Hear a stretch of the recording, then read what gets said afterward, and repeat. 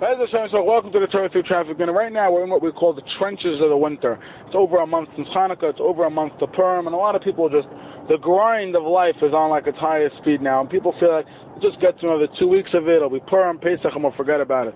And I want to tell you something. This week is President's Week, and somebody said President's Week is like the equivalent of like yeshiva midwinter vacation. Basically a no shaykhs thing. It just gets longer and longer every year, and nobody even knows what it signifies.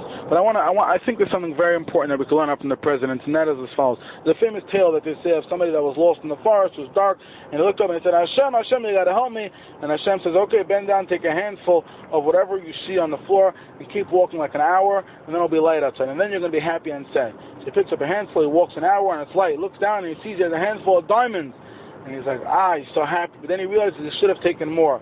And he realizes that from the place of darkness, that's where the jewels come from. That's where the happiness comes from the place of darkness. Going through the winter, we have to know the winter, the darkness, that's where that's where we're going to end up reaping the benefits from. The president gave up a lot. We have to know that Rabbi Moshe Feinstein said America is a Medina of Chesed.